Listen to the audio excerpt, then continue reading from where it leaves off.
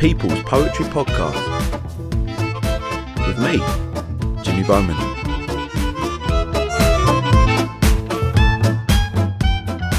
Hello, welcome to People's Poetry Podcast, episode 2 of series 4. How you all doing? This is the poetry podcast that follows me, Jimmy Bowman, an aspiring poet and teacher alike, as I travel the UK talking to established poets, as well as poets who have just taken their first steps into the world of poetry, as I try to find out why it is we have just such a love affair with poetry in this country. This is a podcast aimed not just at those who already like poetry, but those who've never really considered it before. I want to show you that there's something in the world of poetry written for you. Series 4 is the first series in 2020, and what an odd year it's been so far. These certainly are unprecedented times we're living in. I'm of course referring to the global pandemic and the spread of coronavirus. However, these strange circumstances have produced some rather wonderful things, many of which involve people turning to and engaging with the arts, as we've seen a boom in virtual workshops, poetry recitals and many beautiful conversations about poetry. Series 4 was born out of this positivity, and although I enjoy travelling to the poet and chatting to them face to face, I've still been blessed to have 4 incredibly inspiring and engaging conversations via the magic of Zoom. It's also meant we've crossed over into international waters with ease for the first time in the podcast history. How about that? Well, now, a historic episode for you poetry people. Our first ever international conversation with our first ever international poet. It was an absolute pleasure to sit and chat to the wonderful, the smiley, the very positive Demi Anta. If she isn't on your radar, she certainly will be after hearing this. Her spoken word performances are mesmerising. Now, I would have loved to gone back out to Berlin and done this face to face. Alas, these are strange times we're living through. But chatting face to face via the magic of Zoom was the next best thing. Demi's had a wonderful journey through poetry, and I really got a sense of that talking to her. I hope you enjoy listening to this as much as I enjoyed recording it. Our second lockdown featured poet I'm very excited to speak to is Demi Anta. You're our first international poet too. Thank you for joining us. Yes, thank you so much. I'm really delighted to be here in virtual space with you. It's odd, so odd, isn't it? How is Yes. How is lockdown in Berlin? Is it strict? It's kind of different depending, honestly, which neighborhood you're in. I think you know, Berlin is definitely different than other parts of Germany. Other parts of Germany are also having a bit of a harder time. I think we're kind of okay here at the moment. And actually some restrictions are being lifted today. So some smaller shops are being allowed to open. And then at the beginning of May, we'll have, I think, even more freedom to move around, but it will still be gradual. So it's a little bit confusing at the moment because it's kind of uncertain what's allowed or not. I can imagine parts of Berlin in this quarantine being really cool to wander about. Are you allowed to go out like once a day like we are in the UK? Yeah, exactly. We can kind of roam around and have some exercise. But honestly, on my street, and I live in a fairly quiet neighborhood. I'm not in Neukölln or Kreuzberg where everything's like, you know, many more young people, much more lively outside. But even here, it's a lot of people on the street. So I feel like people are not really, you know, abiding these rules. Yeah, I think it's the same. I think it's the same in London. The further into London you get, the more people I see out and about. But exactly, yeah, it's a bit strange. So I always like to start off sort of in a chronological order when I speak to a poet, and sort of talk about what your route into poetry was, and maybe the moment you were first aware of poetry as an art form, and the moment you started to write yourself. Can you remember where that was? Yeah, definitely. I mean, I have super early moments of poetry and writing in general. My mom is very artistic and always was, you know, bringing me to museums or shows, or we read really voraciously together when I was a kid. And I even remember so clearly writing like one of those kind of silly acrostic poems in first grade or something, you know, about like sunset, and then S is for, you know, winter down the side. Yeah, exactly. And I think that even from a really early age, I was really into expressing myself with writing. and also drawing. Like I loved to make books and draw all of the characters and pages and stuff like that. So yeah, by the time I was quite a young teen, like maybe around even like 12 or 13 maybe, I was already taking poetry workshops. Okay. Where I was just in a community center, and it would be me with a lot of lovely old ladies, and they were very encouraging to me and very sweet, and I think they found me sort of charming and precocious because I was so young but very earnest. Yeah. And so I already had these amazing sort of guides, and then when I was in high school, I had to do a project for my English class, which basically we were allowed to kind of do anything. Like someone learned how to play the guitar. I mean, it was really open, but I decided that I wanted to make a chapbook of poems. So I think a chapbook is basically what you would call a pamphlet, right? So so a pamphlet basically. And I had to find someone to mentor me with that process. And I asked the woman who had taught my writing workshop. Her name was Dessa Bird-Reed, and she didn't have time, but she recommended another woman who was then in her 80s. Her name is Patricia D'Alessandro. Amazing. And Patricia was an Italian-American poet with just such a fascinating life. Like she got divorced when she was kind of young, and so she had this, reckless, free life as a single woman for most of her life in a time when that was very unusual as well. And she took me under her wing, and we actually became really close friends and had this beautiful friendship as like a 15-year-old girl and 82-year-old lady. And she taught me so much in that time. So I did put out a chapbook that was like very basic, kind of Xeroxed, copies, and did that in high school. And then she would invite me to readings and stuff like that. So I already was getting to know kind of that scene in my hometown, which was definitely way more older people. Mm. And I'm from Southern California, by the way. So I live in Berlin, but my family's German and Austrian, but I grew up in the US in like near Palm Springs, basically next to Coachella where that happens. Right, yeah. And there's not much of a cultural scene there aside from Coachella and, sometimes some nice arts festivals and stuff. But I did get to know a lot of older poets, and they were all super encouraging to me. Yeah. And then eventually I did enroll in college and enrolled as a literature student originally, but I kind of was on a dual path doing visual art and literature and also a lot of performance, and eventually dropped the literature major because I just couldn't finish it by the end of the 4 years, and I had kind of lost my willingness to do so and my enthusiasm for it. I was still writing a lot, but I definitely got pulled way more into the art program, I would say. Yeah, that's such a nice route into poetry. Normally, especially with us British poets, you say, some horrible stuff we were forced to read at school.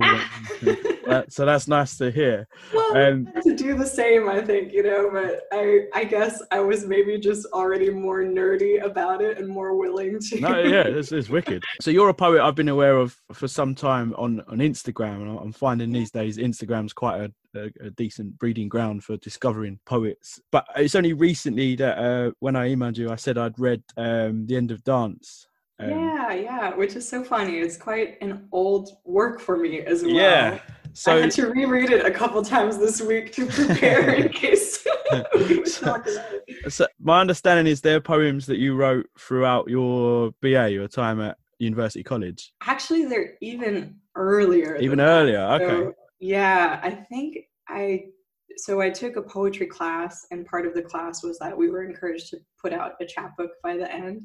And I went a little bit crazy. Actually, I have it so you can see what the original book looked like. I was going to ask you, because you said about and it's in a permanent collection at the university as well. Yeah. So basically, I handmade the book. That's cool. And they're like stitched on the side, and everything was very painstakingly cut by me at my mom's kitchen table over a winter break, I think. Awesome. And they were an edition of 50 copies with, it's not too long, it's about 20, 25 pages, but yeah, so we were encouraged to do that within this class. And I think that the class was actually at the end of my first year in college. So they were mostly poems, a couple that I had written that year. So when I was like 19, but many from high school, actually, which is so crazy to look at now. Like they're mostly about a relationship that I had in high school with my sort of first very serious boyfriend. So I was gonna say, so was it 2019 you re-released this digitally, if you like, with the audio exactly version? Yeah. I mean, what was the, you know, what made you re-release that? Because how was it looking back at poetry that is, you know, that early on in your sort of writing career, if you like? It must be an odd thing to read back. Yeah, it is a really interesting sensation. Well, first I re-released it because I do have this very long history in poetry, but there were also some years where I didn't write at all. And that kind of happened around the time that I left, like when I graduated in 2014. I was still involved in a spoken word class in school. That's the other thing. I got very into doing spoken word, which was through a class at my college. And once I kind of finished and didn't really have an outlet for it anymore, also my interests were changing. I was getting more interested in doing work in the film industry. And that's honestly where I thought I would go. I thought I would come to Berlin for like a year, have this kind of living abroad experience and connect with my German roots, and then move back and probably move to LA. And then that didn't happen at all. And I stayed, and I just didn't really write during this time. It was a really sort of uncreative time, which is quite sad for me when I look back on the first couple of years living here. I think I was just going through a lot, transitioning to living somewhere else, and just in my personal life as well. And so, yeah, the reason that I decided it would be nice to bring it back out last year is because I finally started writing a lot again around 2017, 2018. And I realized that I had all of these new friends and people I knew here that didn't know this side of me at all. And, you know, friends would come over and kind of just thumb through my bookshelf and see the book and be like, what is this? And really kind of startled by that. And it was really strange to realize this thing that was so part of me, my friends here had no connection to.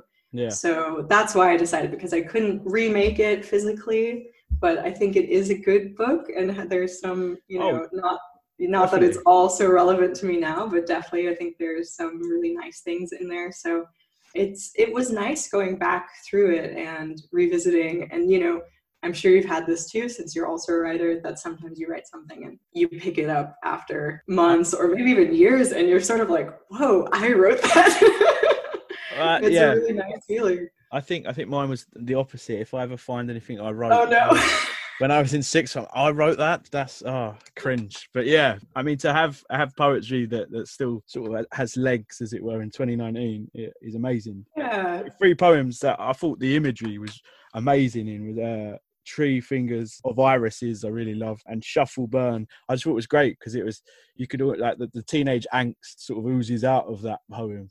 Yes, I think those are my 3 favorites as well. Yeah, and it makes sense that they were written at that stage of your writing career, I suppose. But yeah, absolutely, yeah, they were. I was really in mourning for a long time over this, like, first, like high school sweetheart, basically. So a lot of it is about that. Tree Fingers was about then my, like, first college boyfriend, you know, who was also a writer and a poet, actually, which was kind of fun. But the imagery in that poem, Tree Fingers, is incredible, really. I mean, I certainly wasn't thinking along those lines at that age. I developed it, as it were. Yeah, so if anyone hasn't read it, it's available online, and you get the audio with it, don't you? That's right, yeah. And yeah, I did a recording with a friend of mine here who's a recording artist. And so if you download it, you get an ebook version, and then also recording of me reading it. But you can also find the recording online for free. So if people are interested, they can just check out. We'll have to play a few bits of yours after the chat anyway. Yeah, absolutely. Some of the stuff, obviously, I had seen of you was on YouTube, and I'll talk about that in a second. But you kindly sent me over some bits and bobs, some links. I've come to the conclusion, are you familiar with the Kinks? The Kinks, the band? Yeah.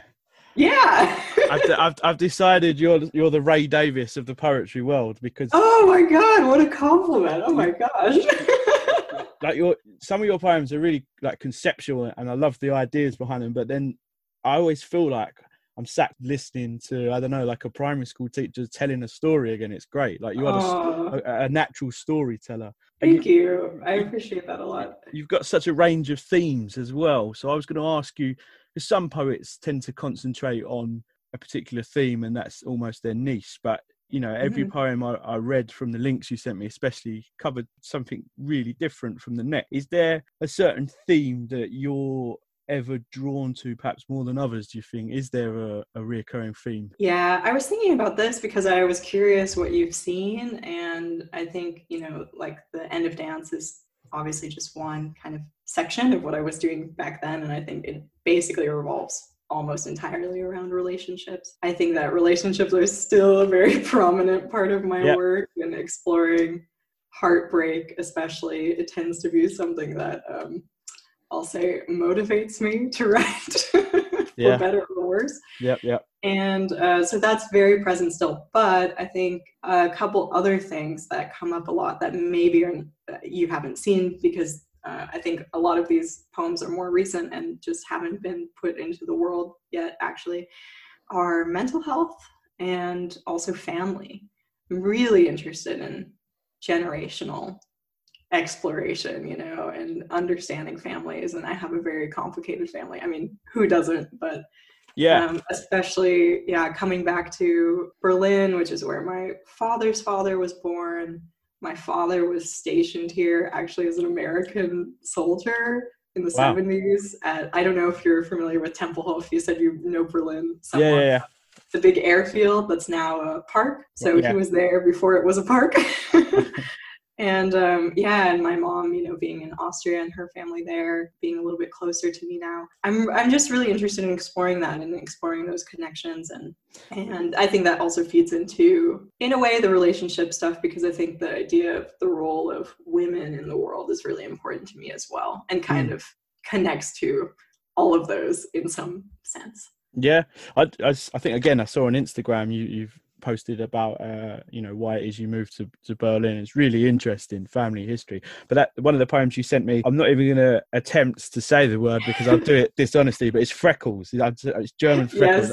Ode to Freckles. Ode to Sommersprossen. See, I would have butchered that completely. I mean, that's sort of embracing the German language, but sort of a nod to your heritage as well, isn't it? Exactly, yeah. Because I think German is beautiful, and that whole poem is about how German has this reputation as this really harsh, ugly language. Like, there's that really funny video of people saying butterfly in different languages, and it's all like so soft and lovely, and then you get to German and it's like Schmetterling.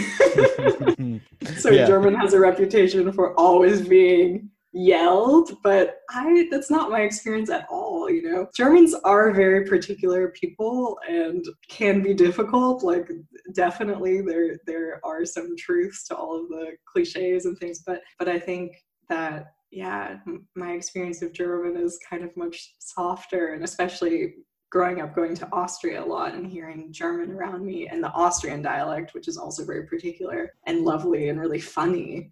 Yeah, I have really nice associations with it, and I've become so much more, better at the language, first of all, but also closer to my family since moving here. It does make me sad to think that maybe I won't have this at some point if I leave, which is a very real possibility. And I think it's also important to show a different kind of growing up, which I didn't really know so many people who had a similar thing. When I was growing up, you know, that you grow up with two languages or two cultures and very close to it, close to two cultures, and you see yourself as more part of the world instead of just an American, or that you are, you know, from England or from Austria or whatever. Like, you see the connections between these places. Yeah. And to grow up also understanding two languages and being able to communicate that way. Like, my mom and I usually talk back and forth a lot, where we usually speak in English, but sometimes we'll just kind of switch into German or say a German word or something. And that's super comfortable to me. And I really like being able to do that here.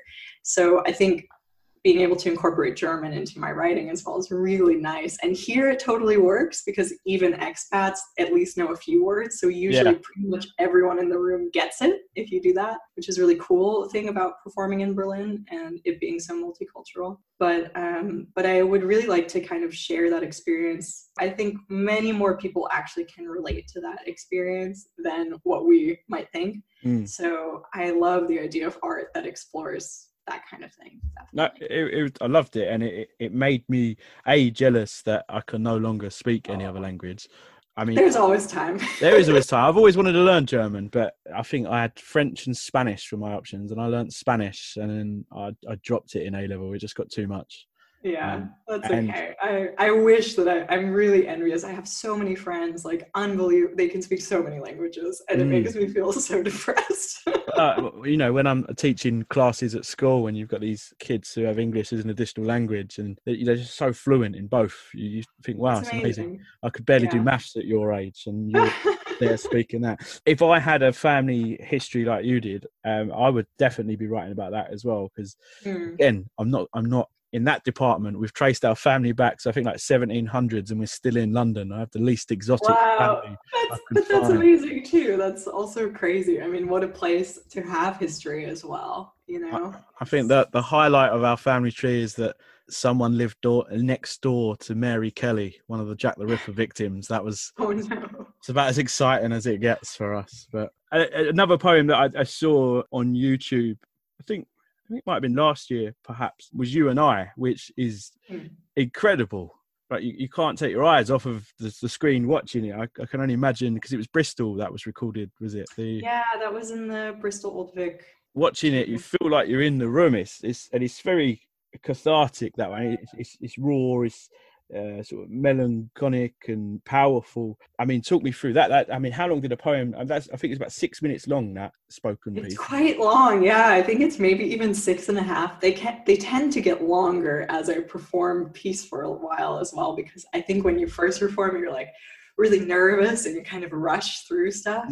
And I'm always trying to improve the performance side of my work, because I think I have more of a training as a writer and less as, let's say, an actor. And I am really trying always to build that skill. And I think a big part of that is learning to slow down, to take space. Yeah. And so that is happening, and all of my pieces seem to kind of stretch and elongate over time, especially if I don't have to do them for a slam, then I really take my time, and it's really nice. But that piece, I'm glad that you brought it up, because it's definitely super important in my personal journey as a writer as well. Like it kind of changed my life in a way, because basically, so I explained, I stopped writing for a while. I wasn't really in this world for the first couple of years that I was living in Germany. And in 2018, I basically just had the worst year of my life. I went through a really horrible time. Everything in my life kind of fell apart at once. Like, I was dating someone for 6 years. This relationship ended. I started dating someone else right away. This was like a catastrophe. I left my job. I had to move house on my own. Like, it was horrible. And I was suffering from the poorest mental health ever, that, I didn't realize that I could go so low as I did in that time. The positive side of all of this is that I started writing again a lot, like voraciously writing, because I think I just didn't know what else to do. It wasn't even like thinking, oh, I'm going to write this poem, and then I'm going to perform this poem, and then I'm going to go and do spoken word stuff again, because I was really into spoken word. I was like super into this class, doing lots of shows, performing at a fairly high level, I would say, for like a college student when I was in college. Yeah. But I kind of just gave everything up. And I didn't really think, I missed it, but I didn't think that there was a future in that. And I didn't really ponder how I would get back to doing it so much. And I wasn't in the scene here either, really, in Berlin. So I was writing without any plan. It just was like so important for me to express these things in that moment. I think that's kind of the best thing you can hope for, because then you don't have pressure on yourself of feeling like this poem has to do something in particular or achieve a certain goal. So that's what that piece was. And so, yeah, exactly. That piece is about this breakup with my long-term ex, and all of the things that you ask yourself when a long relationship ends, and wondering what was even the point of this all, and all of these hard things, and like questioning myself just as much, I think, about the decisions that I had made that sort of led there, and what now. And after I wrote that piece, I was rewriting it for quite a long time.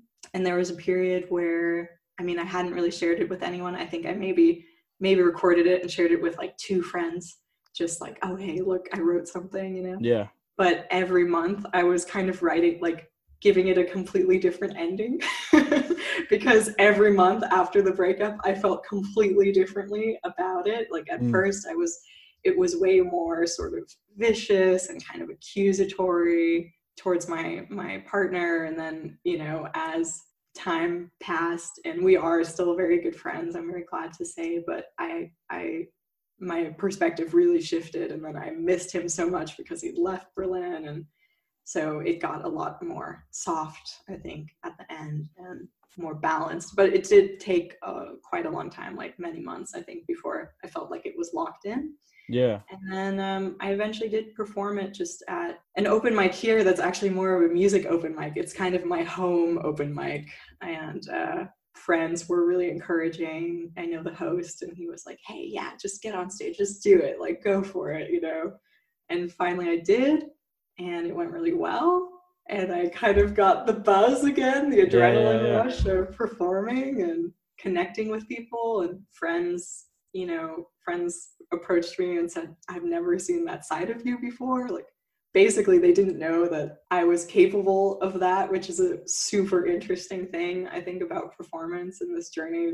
I had just really lost my mojo.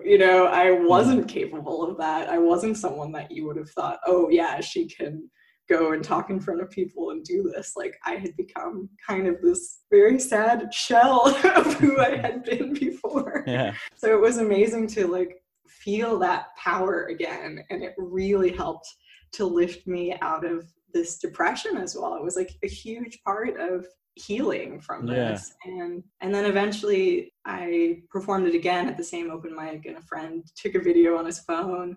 And then I found out that Glastonbury's poetry tent had an open call for poets, and I sent that and a couple of older pieces, just honestly really thinking, well, there, pat on the shoulder, at least you tried, but maybe better luck next time, kid. And then I was accepted, and I was absolutely in shock. But this really was the thing that kind of sparked me to come back into writing and to taking myself seriously as a writer again. So I'm really thankful for this poem. That's why it still remains very powerful to me. It's a brilliant poem. You feel like you're inside your mind. It's like you run down so many different alleyways of thought about this sort of breakup and this relationship. And I can fully understand why the ending would have changed so much, and it would have taken time, because you can almost feel the confusion in the poem still. Even though it's got an ending and you are venting through the poem, you can still feel the confusion. I was going to say, I think I saw again on your Instagram that was the springboard, if you like, to Glastonbury. So is it right that you'd never actually played in the UK before that? Yes. So the recording, it's crazy. It's amazing. The recording of that poem was at the Bristol Old Vic through Blah Blah Blah, which is a poetry spoken word production company based there.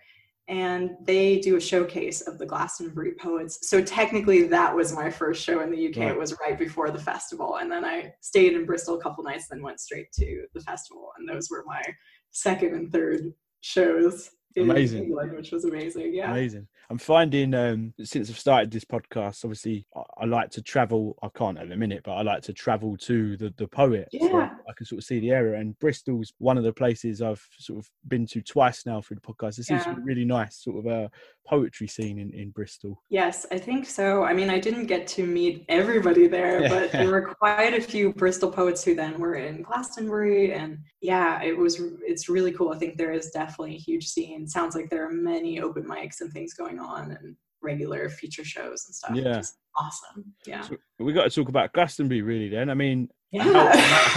how was performing Glastonbury? Were there any other poets that you discovered there that you saw? You said you live near Coachella. Have you ever been to Coachella? How does Glastonbury compare to that? I mean, I know you didn't play Coachella, but I imagine they're vastly different. Yeah. Oh man, I don't even know where to start with Glastonbury. It was amazing. It was absolutely one of the most special experiences of my life. And I would say not even necessarily the performance aspect, which was really cool. And I was working really hard towards it. So I was working with a friend who's an actor and getting, rehearsing and getting feedback to really fine tune my performances beforehand. And the performances were great. And it was great to see so many other poets as well. But I would say that it was like way more about everything surrounding the performance than the performance itself. So the thing about festivals and doing poetry at festivals is that, well, first of all, it's very different in England and I guess across the UK and Ireland as well. I was really surprised to know that, or to find out that music festivals also have poetry, because that's not the case in the US. Coachella does not have like a poetry tent, Right. There is lots of like cool kind of art stuff and crafts and kind of activities and things like that, and smaller stages obviously, and I have been many times to answer that question. That was definitely a big part of my upbringing, from 15 to 22 or whatever. But yeah, the idea of having spoken word at a festival was shocking. When I came across that listing for Glastonbury, I was totally surprised, and delighted, obviously. Yeah. So that's a really unique phenomenon from this part of the world, and I think it's amazing. But the thing is, and different festivals are different. I think obviously some of them, poetry might be a bigger draw and there might be a more attentive crowd also. But, Glastonbury is huge. It has so many stages. There's so much to see. So there's an amazing tent and amazing performers, but it's not necessarily going to be full all day. Yeah, no, of course. You're also, you're competing with so much sound as well. It's really a little bit disturbing when you first get on stage, because you're like, is that in my head? Where is this music coming from? Especially you're used to really quiet audiences as well. Exactly. Like, it could not be more different from performing in a theater, where all eyes and all attention is really on you. Instead, you have kind of a sea of hungover faces staring at you. Yeah, I hope it doesn't sound like I'm complaining about it. It was amazing, and there are definitely people who are not hungover. They're very into it, and I made amazing connections with audience members who I still like write emails with and stuff, who are super, super into the poetry there. But I imagine there's a healthy amount of Brits that stumble in drunk and go, what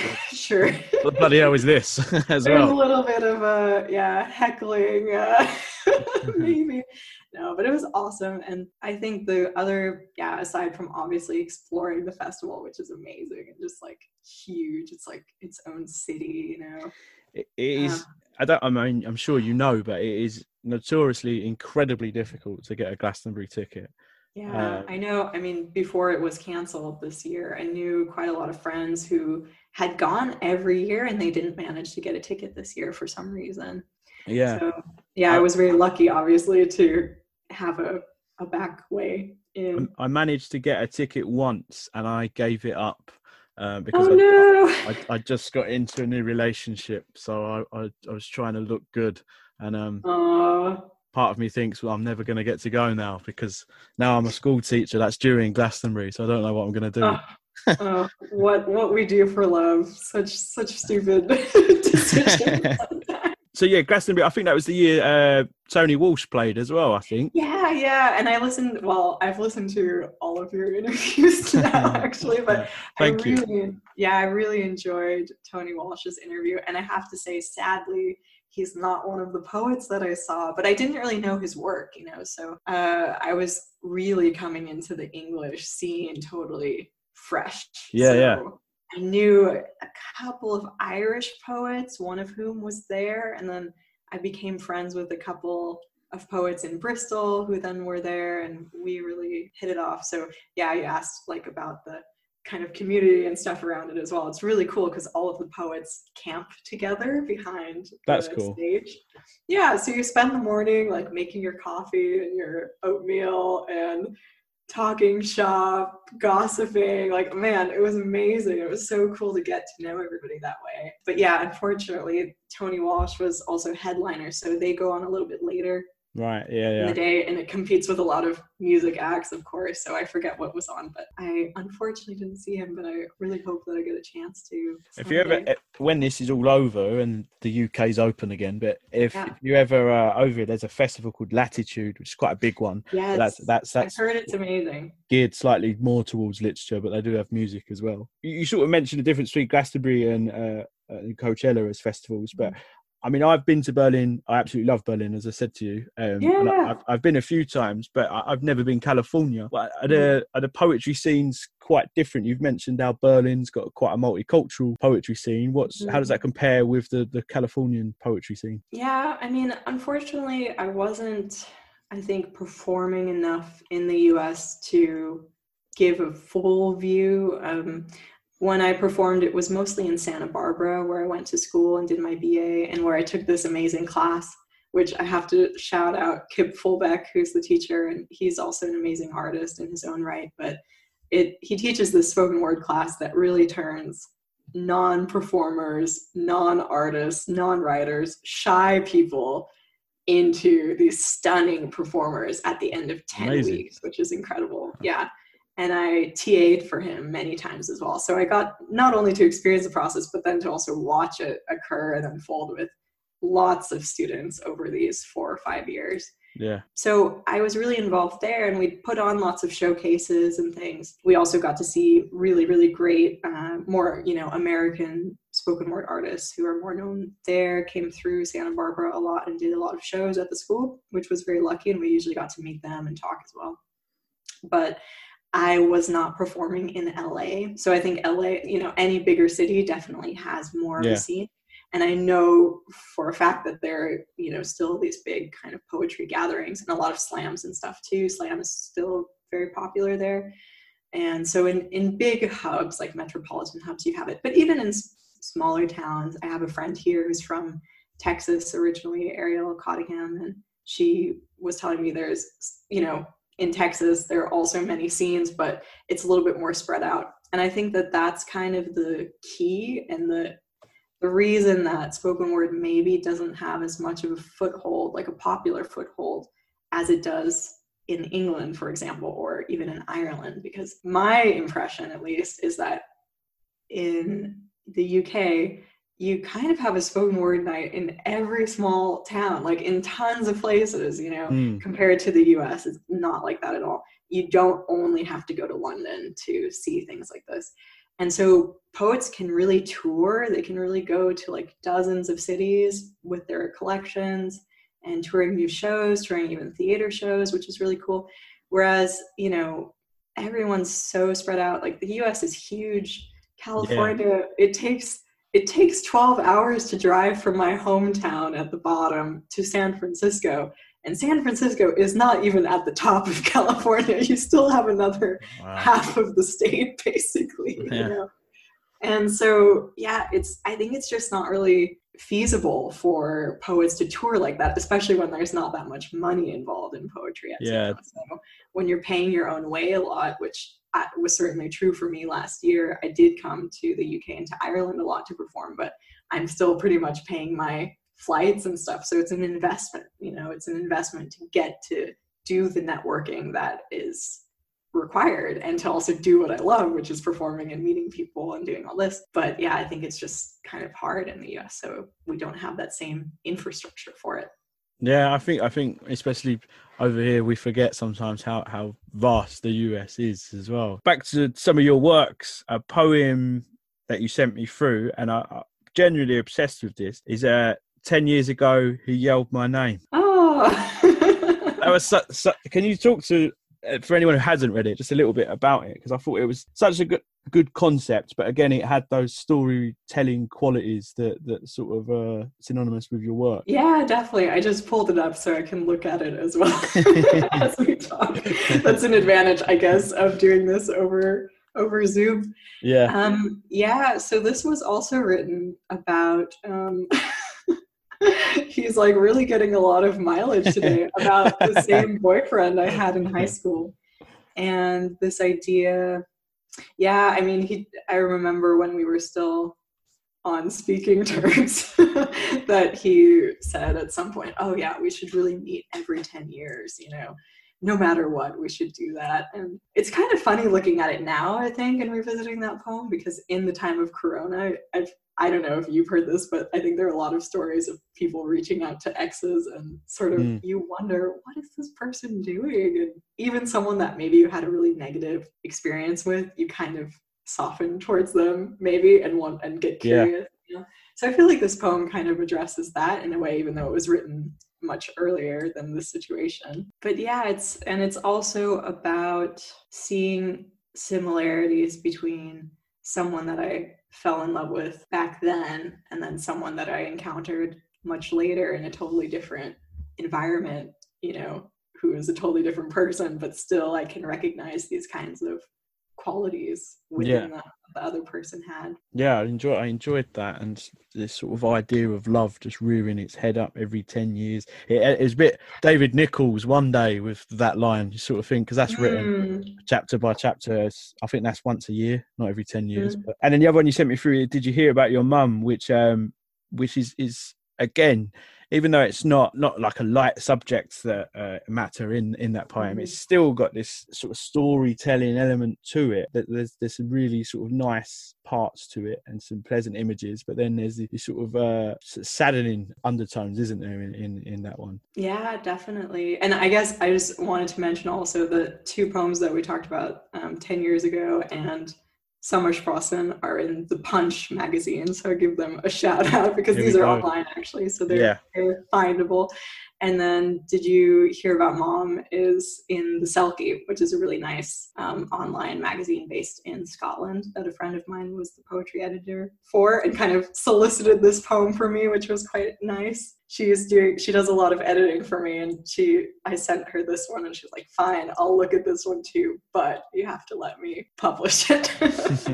So yeah, but it's actually, I think it's my favorite poem of my poems, certainly of the page poems as well. I think I might start performing this more as a like spoken word piece, like actually reciting it. I do read it sometimes when I'm out, but I just really love it. I think, well, for me, good writing is all about details and images and specifics. So I feel like this poem really packs in a lot of moments, again, from this very treacherous time where I was really trying to just, I don't know, survive this heartbreak and this pain. And I did that by traveling a lot and kind of just trying to get out of my environment. And so there are lots of these little snapshots. And it was also inspired by the idea of when you look at, old photographs, like really prints of your parents, especially your parents maybe before you were born or when you were very young, and you see these young people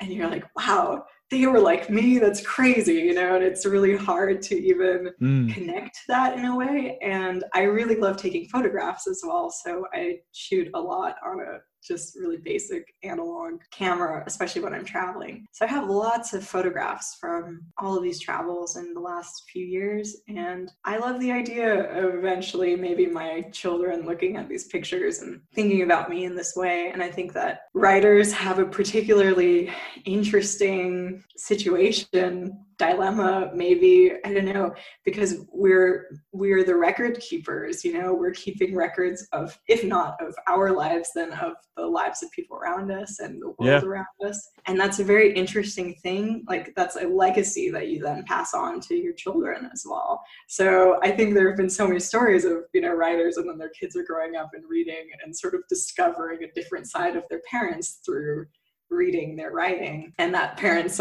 there's some trepidation about this as well, depending what kind of life you led or what you were writing about. When is your child old enough to know these things about you? So I really like that idea, and I'm really pleased with that poem. It just still means a lot to me. It reminded me, I don't know if you've read Caroline Duffy, Before You Were Mine. It was a similar sort of thing. She's in that poem, she's looking at an old photograph of her mum.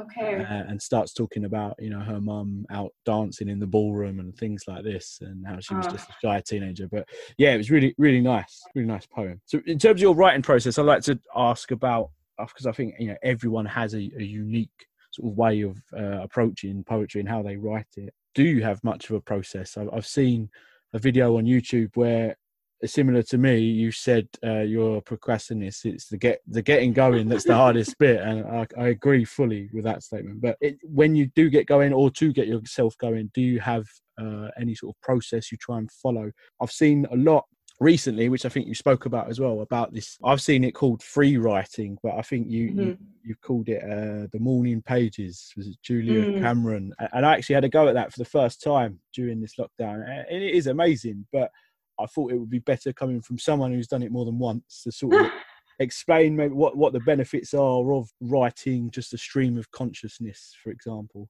There's lots of questions I've just asked you there. I'm going to shut up, but no, it's good. It's given me time to think about the best way to answer.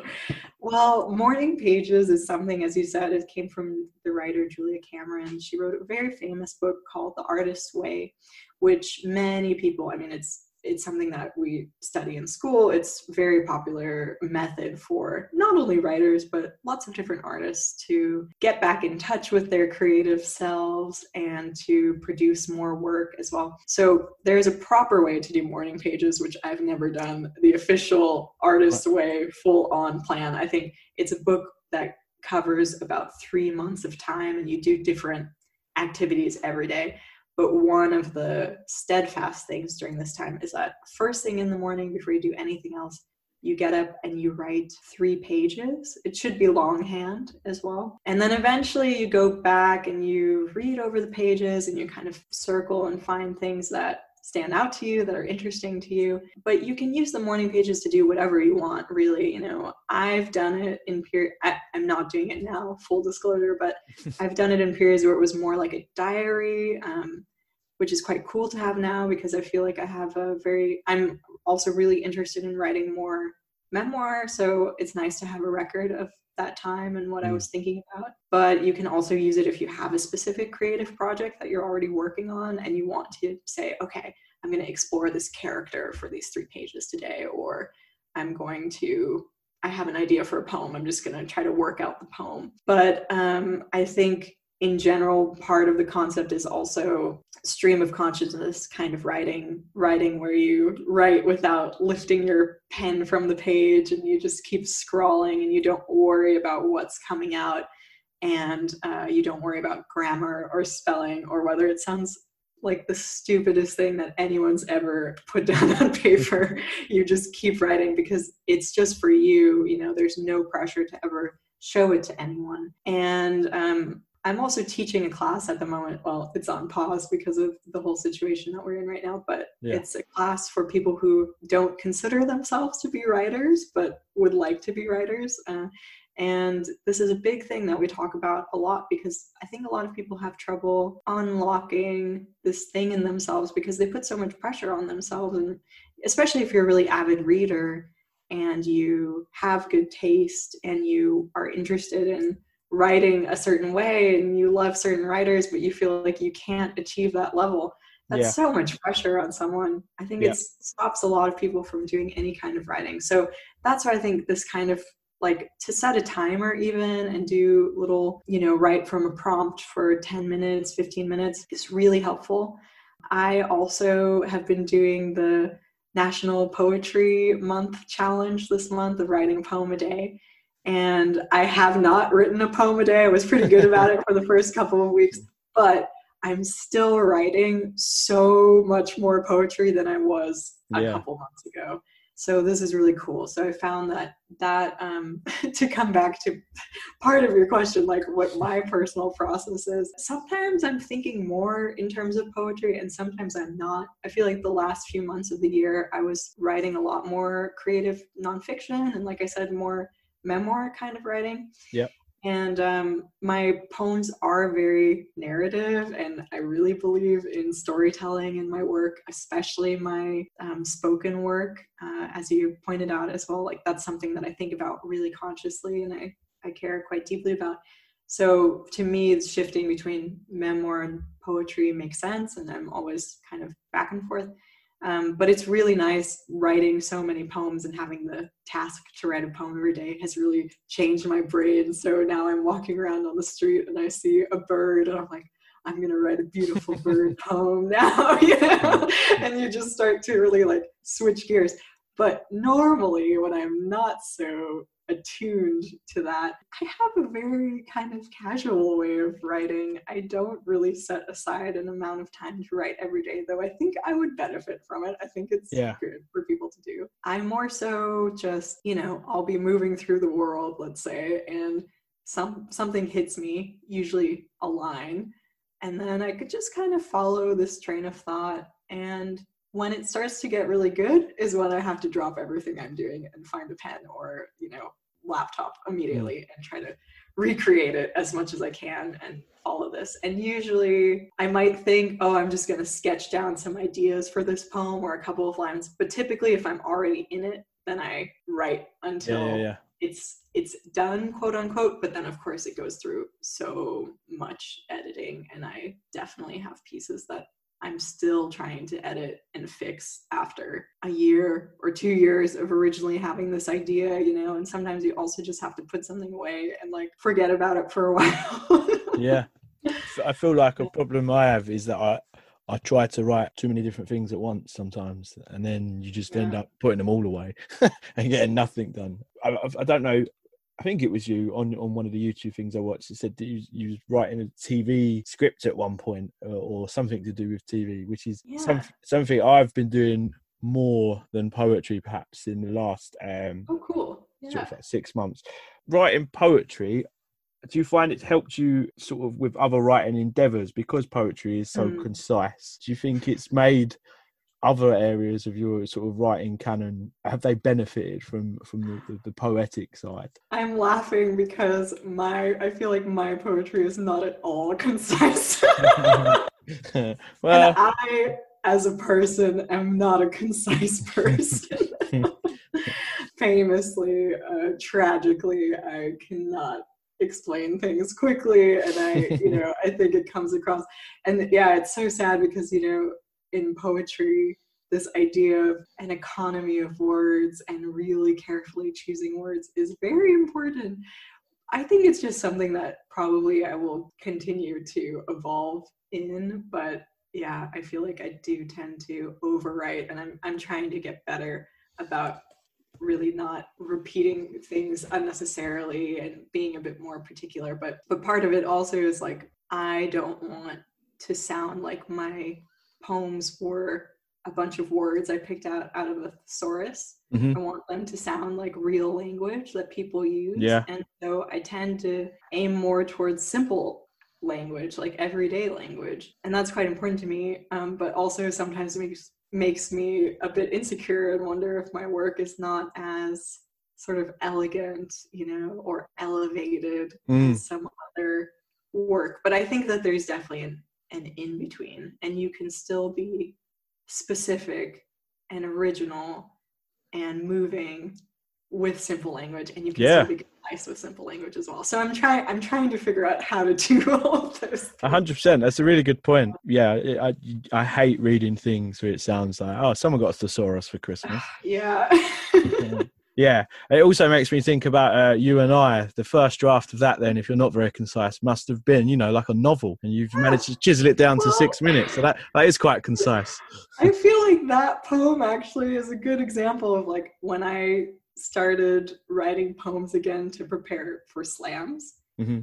I did a slam last year with a 90-second time limit, which is crazy. Like for me, you can imagine how painful it was. Yeah. And I sort of half got around it by just speaking really, really, really fast. But it made me realize, wow, there are so many things you can cut out. Actually, I asked for advice. Like, I think I just posted on Twitter asking friends who do slams for advice. And my friend Anna Paz, who is one of the poets that I met at Glastonbury, who's just an extraordinary person, she gave me such good advice, which was basically, if you have such a short amount of time, focus more on rhythm and sound, and also just cut out anything that's not serving the story, essentially, that's not like a forward moving thing, especially if you only have 90 seconds. And it's usually very painful for me to cut stuff out, but it was such good advice. And once I put those goggles on and was like, okay, do what Anna says, it was so much easier to get rid of things and realize, oh, the poem not only works just as well, it works actually better. So I think you and I probably also could be much shorter, but it's fine, it is what it is now. But yeah, I've got my friend Adam is script writer, and I've shown him a few poems before, and he immediately went, right, that first stanza can go, and you're like, what? Right. A whole stanza, and then you're like, yeah, actually that's pretty good. Yeah, cheers, mate. So yeah, I fully appreciate that. You just mentioned slam there as well. Like, slam's something I've spoke to about with a lot of the poets that come on. Yeah, it can get a really bad name, and it can also get a really positive sort of reception. I'm taking it for your poetry career, slam's a good thing that you've been involved in. I've only actually done a couple of slams, so probably way fewer than a lot of my peers, I would say. It's not my favorite thing, but there's definitely absolutely value to it, and I think that they're fun to go to, and it's really cool because, as everyone says, they bring people in because it's a way of making poetry really exciting and entertaining. And the thing is that I believe poetry can be entertaining even if it's not in a slam format. So I think that once people do go to a show, especially the kind of work that I like and what I try to do, I try to really entertain the audience. So once you see something like that, if you were maybe slightly hesitant about spoken word before, just didn't know what to expect, I think then people are much more into it once they actually experience it. Yeah, it's a good starting point. Slam is kind of the starting point for people where they go, oh, okay, sure, I'll give it a try. And then they're like, wow, this is actually cool. Like, poems can actually be really funny, really thrilling, really sexy, really sad. Like, they can really move you in all of these different ways, just like any kind of, theater show or comedian can. Yeah. So yeah, for that, slam is great. I think just for me, I don't like the time limit thing, because part of it is that when you have a bunch of people writing about things and all of them have to be 3 minutes or less, which is the typical slam time limit, I think you just lose a lot of space for nuance. So I joked, it's not a joke, I think you and I could be a shorter piece, but could it be 3 minutes? Like, I think you would lose so much of this kind of back and forth conflict and really delving so deep into all of the different ways that these questions manifest in a relationship and these different experiences. And when you cut out those small things that seem superfluous, I think you do lose something. You lose like a feeling about this poem, and then you're left with, unfortunately, what can happen is you're left with a lot of pieces that kind of operate like pop songs. Like, my teacher Kip always said this, that a lot of slam work is like watching American Idol, where, the singer has to hit the highest high note and the deepest low note, and like hit this full range within 3 minutes and make everybody cry. And it's very emotional. And if you don't do that, you're out. And and so you end up with a lot of stuff that kind of sounds the same, but it's not all true by any means. Like, there are amazing pieces within 3 minutes, and I think for a lot of poets, is like me as well, it's a good challenge to try to see what you can actually pack into that time. But I definitely in general would just rather see a great poet do their work for like 20-30 minutes and share whatever pieces, whatever time length. So, it's a nice way of looking at slam. Something to wrap up the writing process, sort of things that I was going to ask you. I'm putting you on the spot, but I'm talking to a poet who's had her work we've not even mentioned the Times, have we? But, you know, you got into the Times newspaper, which is a big deal, but you've played Glastonbury, you know, you've got stuff on various publications. And there's people I know that listen to the podcast, like myself, who are writing, but not necessarily putting it out there, possibly because they don't know how to. What do you wish someone perhaps had told you earlier? Is there one sort of piece of advice, either to do with writing or to do with how to be quote unquote successful within poetry? Is there something that stuck with you, one thing you wish you'd known earlier? That's such a good question. And especially now that I'm teaching a lot, I think I'm thinking about these things much more. And I think that also I've learned so much just in the last 2 years getting back into this world. And so I'm kind of eager to like share this knowledge with people, because I think whatever kind of art you're interested in, before you get in, especially when you're a very young person, it sort of feels like there's this curtain, this like mysterious curtain, and you don't know what's behind the curtain, and you don't know how to enter in even. Especially when it comes to anything in the arts, it's such a strange path, because there's not really a path laid out for you. It's not like going to school to become a lawyer or a doctor or an accountant, where you know you study for X amount of years, then you get this job, that leads to this job, that leads to this job. It's not like that. And people have such wildly different paths and experiences, but it's also something super exciting. Like, I love the idea. I didn't know that poetry was going to like happen to me in this way that it has in the last year, you know? And I'm just going with it. So I think that's a big thing I would tell people.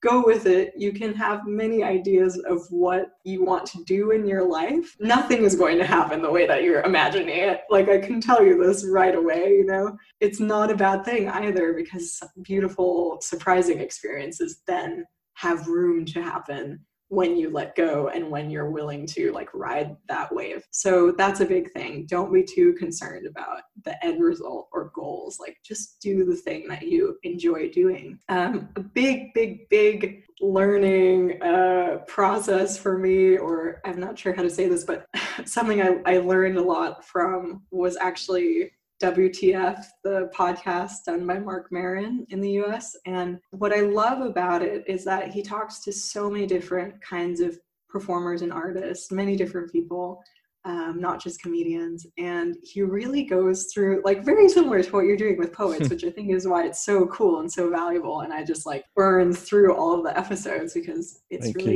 super interesting, you know? Yeah. So he's doing a similar thing, and he takes them from, oh, what were you doing as a kid, to where they are now. And so you hear these wild kind of stories, but everybody's story is like that and has weird twists, you know?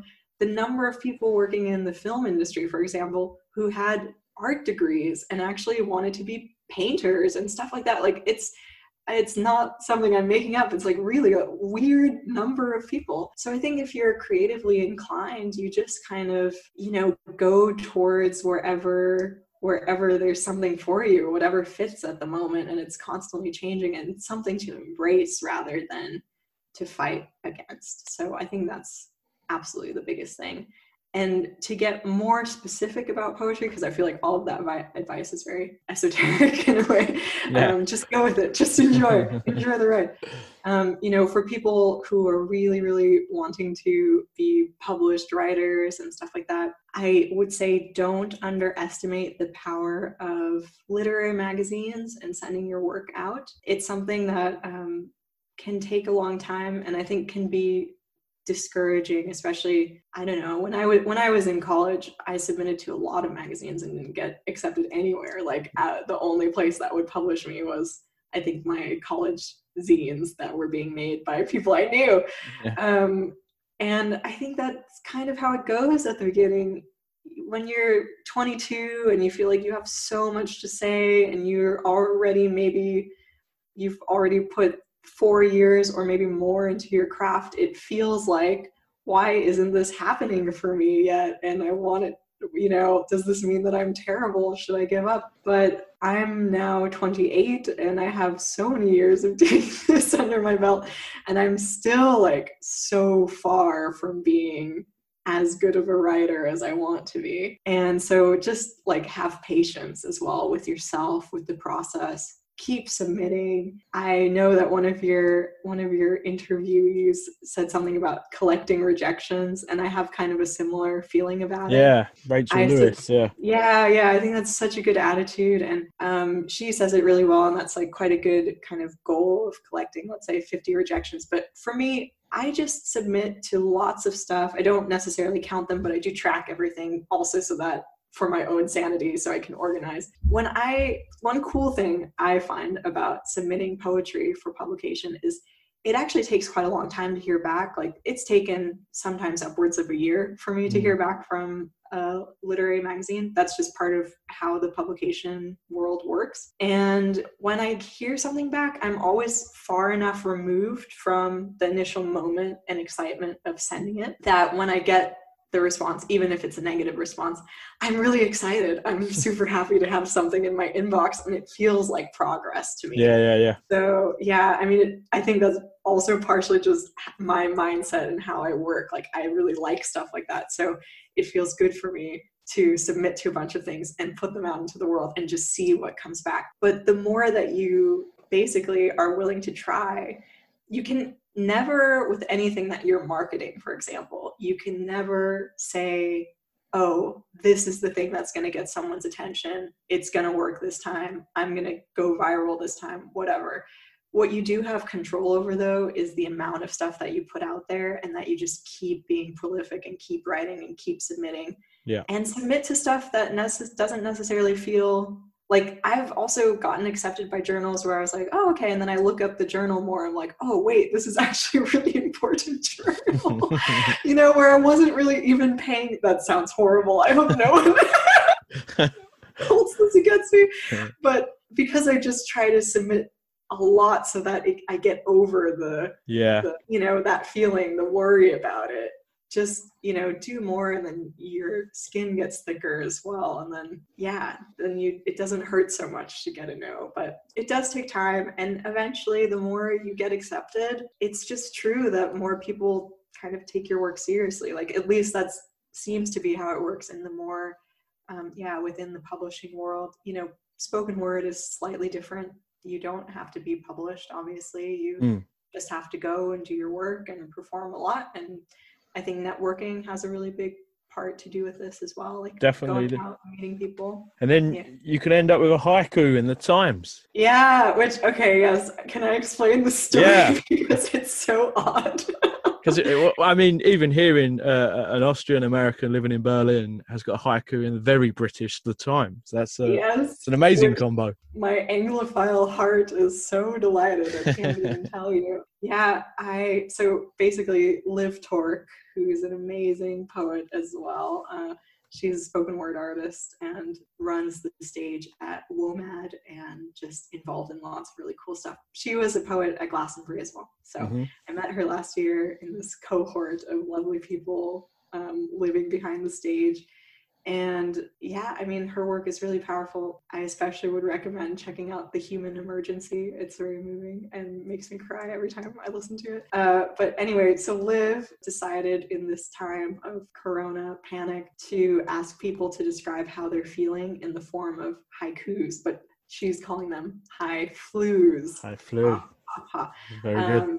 Yes. So she put out a call, I think just on her Facebook originally, and then eventually on Twitter and more publicly. And the responses were so good that she took 25 of them and put them together into a film. And a friend of hers, Richard Monks, I believe is his name, did the music for it. And then Poetry Day, the organization in England, got a hold of this and did a write-up about it, and eventually got to the desk of someone at the Times. And my poem was printed in this snippet about it, but the reason is really because my poem was paired with a very cute picture of a dog looking out of a window. So that picture was sort of the thumbnail. So I think that's the main thing. I mean, it's a funny poem, but it's very silly. It's about porridge. I was going to say porridge is quite a British thing anyway as well. So they probably that helps.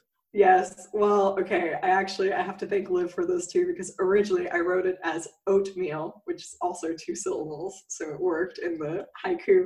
And then she said something about changing to porridge, and I was like, yeah, you're right. It sounds better as well. Porridge sounds better. So anyway, I ended up with this porridge poem. And then I was on the phone with someone for a while the other morning and got off, had all these texts from a friend of mine who's from Essex.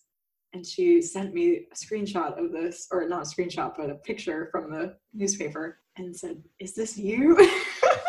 Because her mom was reading the paper at home and came across it and recognized my name. So if not for that, I don't know if we would have even known that it happened, you know? Amazing. Yeah, poetry. So like I said, weird things happen like this, and just go with it, you know? Just like, yeah, put your work out there. You never know what will happen. So a question, as you've heard, I normally end with, and I think you've sort of answered it through talking to you, especially for yourself. I mean, writing seems to have been a way to bring yourself closure, to help you with mental health, and to really express things. But in your opinion, why is it you feel people turn to poetry in times of need? Is this sort of the underlying thing that I ask all the poets? Because I do feel, especially now with this coronavirus, there's a lot going on virtually, and I think a lot of people are turning to writing as a sort of outlet because there's not much else you can do now. Why do you think people turn to poetry, in your opinion? Yeah, I think that poetry is appealing, maybe, you know, as opposed to reading novels or longer works, simply because they're so short and so accessible. You get a lot of bang for your buck with a poem, you know? Yeah. And when I think about myself as like I don't know, high schooler kind of wandering around Barnes and Nobles in the poetry section, you can do that. Like you can stand and just grab an anthology out, flip to a random page, read something that blows your mind open, and then put it back, and like you don't waste a lot of time on things that aren't interesting to you. You can really key in on the poets you like and the work that moves you. And yeah, poems are more shareable, you know, that's kind of part of the world as well that we live in now. And yeah, so I think that's partially why. But I think also the language around poems, you know, even with very specific language and things like that, and all these things that I think add up to creating memorable images and poems that are really powerful. I think poems remain this kind of writing that's still very porous in a way, and you can really enter into a poem and feel yourself in a poem and see yourself reflected in a poem. You feel spoken to by a poem. And I think that's hard to achieve as much as you might relate to a character in a novel or the story of a novel and love it and feel, you know, very invested in those people. It feels like this thing that's quite set, whereas a poem feels like something that is malleable and that can shape to you. I hesitate to use this comparison because I think it's not everybody's cup of tea, but it's a little bit like when you read, you know, an astrological chart or something, and it's giving you advice and you're like, wow, that is exactly true about me. I think poems kind of can do that for people. There's this kind of mysticism around them.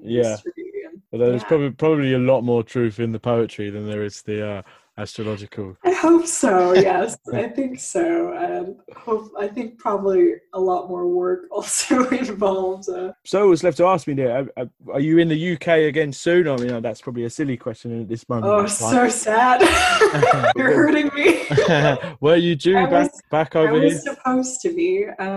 Unfortunately, I actually was supposed to be starting a tour in Ireland on the 26th of this month, of this weekend. Oh, cry. I've opened wounds there, haven't I? Yeah, it's quite sad.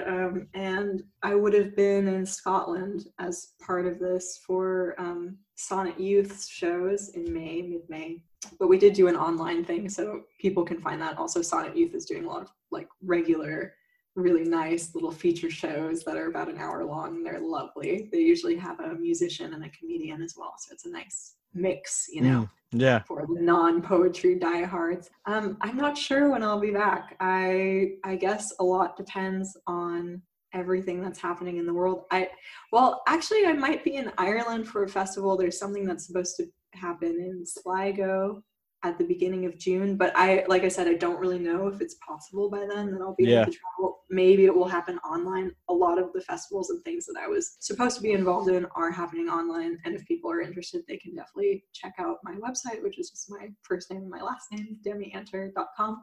I try to link to everything there. But yeah, I don't know. We'll see. I would love to be able to do this tour at a different time, but also I have some kind of, I don't know, upcoming life changes and things. So I'm not sure if it's going to be possible to do it, let's say in September when things are maybe more open or not. Right. Yeah. But I'm sure I will be back eventually. I hope, If it's any consolation, I was supposed to be going to Berlin in July. So that's no. it's probably not going to happen now, but yeah. Oh man. Well, let me know when you're in town. I would love to get a proper pint and pretend that we're recording. Yeah, if I go to Berlin, we will have a Berliner Pilsner. That's yeah. Tipple out there. That's quite nice. Yeah, definitely. I'll look you up. A horrible question to end on, but I have to ask, mainly because I'm being selfish for myself. Poets we should be reading, especially as you're in the Berlin sort of scene or area, who perhaps that I wouldn't have heard of, or our listeners. There are so many people. There always is, and you're probably going to offend. But I don't forget anybody. I mean, I mentioned a couple already, so definitely, Liv Torg in England with her, with the High Flu project, check that out. Anna Paz. Anna's actually based between London and Leicester, so I think you should absolutely talk to her. She's an incredible human, such a powerful performer, and really became like a close friend in this very short amount of time. So someone I obviously feel very special about. What was her name? Sorry? Anna Paz, P-A-Z. Cool. And she's on Instagram and everything like that. Here in Berlin, I have my friend Ariel Cottingham, who was a slam champion in Australia and is originally from Texas. She's incredible. I also would mention probably some poets in Ireland. So I've actually performed a lot more in Ireland than I have in the UK. And the scene there has been super embracing towards me. And it also happened just like everything else, kind of in a random way. But now I feel like I know really incredible poets there, and it's sort of become a home away from home. So Erin Fornoff, who's also American, but now has an Irish citizenship after living there many years. She's incredible. There's a great sort of new group called the Off Key Collective, made up of like really wonderful people. Emmett O'Brien, Hazel Hogan, the poet Jeff, super, super sweet, wonderful people. More of a page poet, but I really love Kevin Higgins' works. It's Higgins. Okay. He's just like, totally, my kind of poetry. Like when you read something, you're like, I wish that I had written this. So good. And then a few Scottish poets as well. Iona Lee was on the Sonnet Youth chat that I did last week. And it was actually my first time seeing her work, but I was very, very moved by it. I think it's really different. It really stood out to me. And also Layla Josephine, who's another Glasgow poet. She did a show at Fringe last year where she's in drag as her father. And it was incredible. That does sound amazing. It was so good. And people who managed to, I really would like to do more theater performance as well. So I love seeing poets who are doing this kind of stuff and really telling kind of longer stories with their work. So for me, that was like creme de la creme. Amazing. Well, thank you so much. It's been a lot of fun for chatting to us. Yes, thank you, Jimmy. Where can people, you said your website, demianter.com. Where else can people find you? Instagram? Yes, I am very into Instagram, Twitter. What are your handles? I'm on Twitter. Instagram is AnterDemi, and Twitter is DemiAnter. And I'm actually about to launch a Patreon for the first time as well. So look out for that. I'm not sure when you're planning on sharing this, but probably it will be out by the end of this month. So I'm guessing it will be out there by the time that people hear this. And I'm really excited about this. I thought about doing it for many years, and I just never knew really what I could offer to people. But now that I'm doing more teaching, I'm definitely incorporating the teaching into it. So people who are interested in maybe having kind of a regular writing group kind of atmosphere can check that out. People who want one-on-one feedback as well on work. And also, just anything and everything, performances and all of the new, pamphlets and stuff I put together will be available there as well. So I'm quite wicked. Definitely check that out. And like I said, The End of Dance, good little read. So check that out. And there's links to everything, all the poems we've mentioned, links on your site as well. So definitely go and check that out. Demi, thank you very much. Yes, thank you so much, Jimmy. This episode's poetry recital comes from Demi, of course, who kindly recited one of the poems we spoke about during our conversation. This is Demi Anter, Did You Hear About Mum? Did you hear about Mom? Did you hear about the time Mom danced all night in Prague? She was in love with a saxophone player, and by proxy, all saxophone players. Jazz made her feel alive and warm, even as the snow fell on cobbled roads and she and Paulina left faint trails with their boots on wet stones. There's a video, you know the one. Mom struts through the empty streets, sheds her gloves, throws her raincoat to the floor. There are more, 35mm scans from the trip to Lanzarote where she slept in a blood-red yurt, feeling the color would soothe her yearning heart, and hiked across black rocks while waves crashed, her mustard dress flapping wild, white Adidas ash-caked. The route brought her to a lava cave, lavish and romantic, where she ate alone and listened to, you guessed it, saxophone.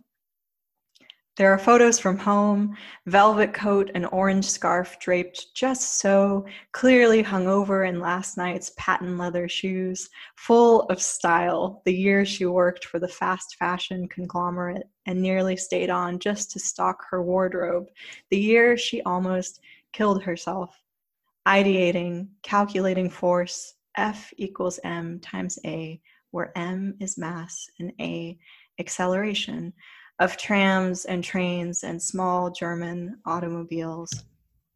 She was glad she hadn't killed herself the night she met the guy who looked like David Bowie with decent coke and a perfect body and a grin she swears to God could make the Sahara Desert wet. There aren't pictures of that, but there's a film from Mom's first trip to Italy. She's on the back of Aunt Lisa's Vespa, hair flying and helmet shiny pink. Mom was glad then she hadn't jumped in front of the train in Milan. Mom was glad a lot, even in her Laurie Anderson post-Lou Reed melancholy, her splintered phone screen days, her delayed flights and summer lakeside breakup despair, truth searching, lobster red sunburn, blame it on the mushrooms days. Mom was glad at Schloss Schönbrunn to have no one else to care for, to stroll the grounds at her leisure, to wear a red beret. And in Venice, to celebrate her own birth without witness, to celebrate by crying in cathedrals and smiling at the boats. Mom trusted strangers and floated through house parties and often chose to walk the last blocks home, to talk to herself, to commit to memory. Mom did a lot of things you wouldn't believe, thought a lot of thoughts she wouldn't dare repeat, but she did write it all down.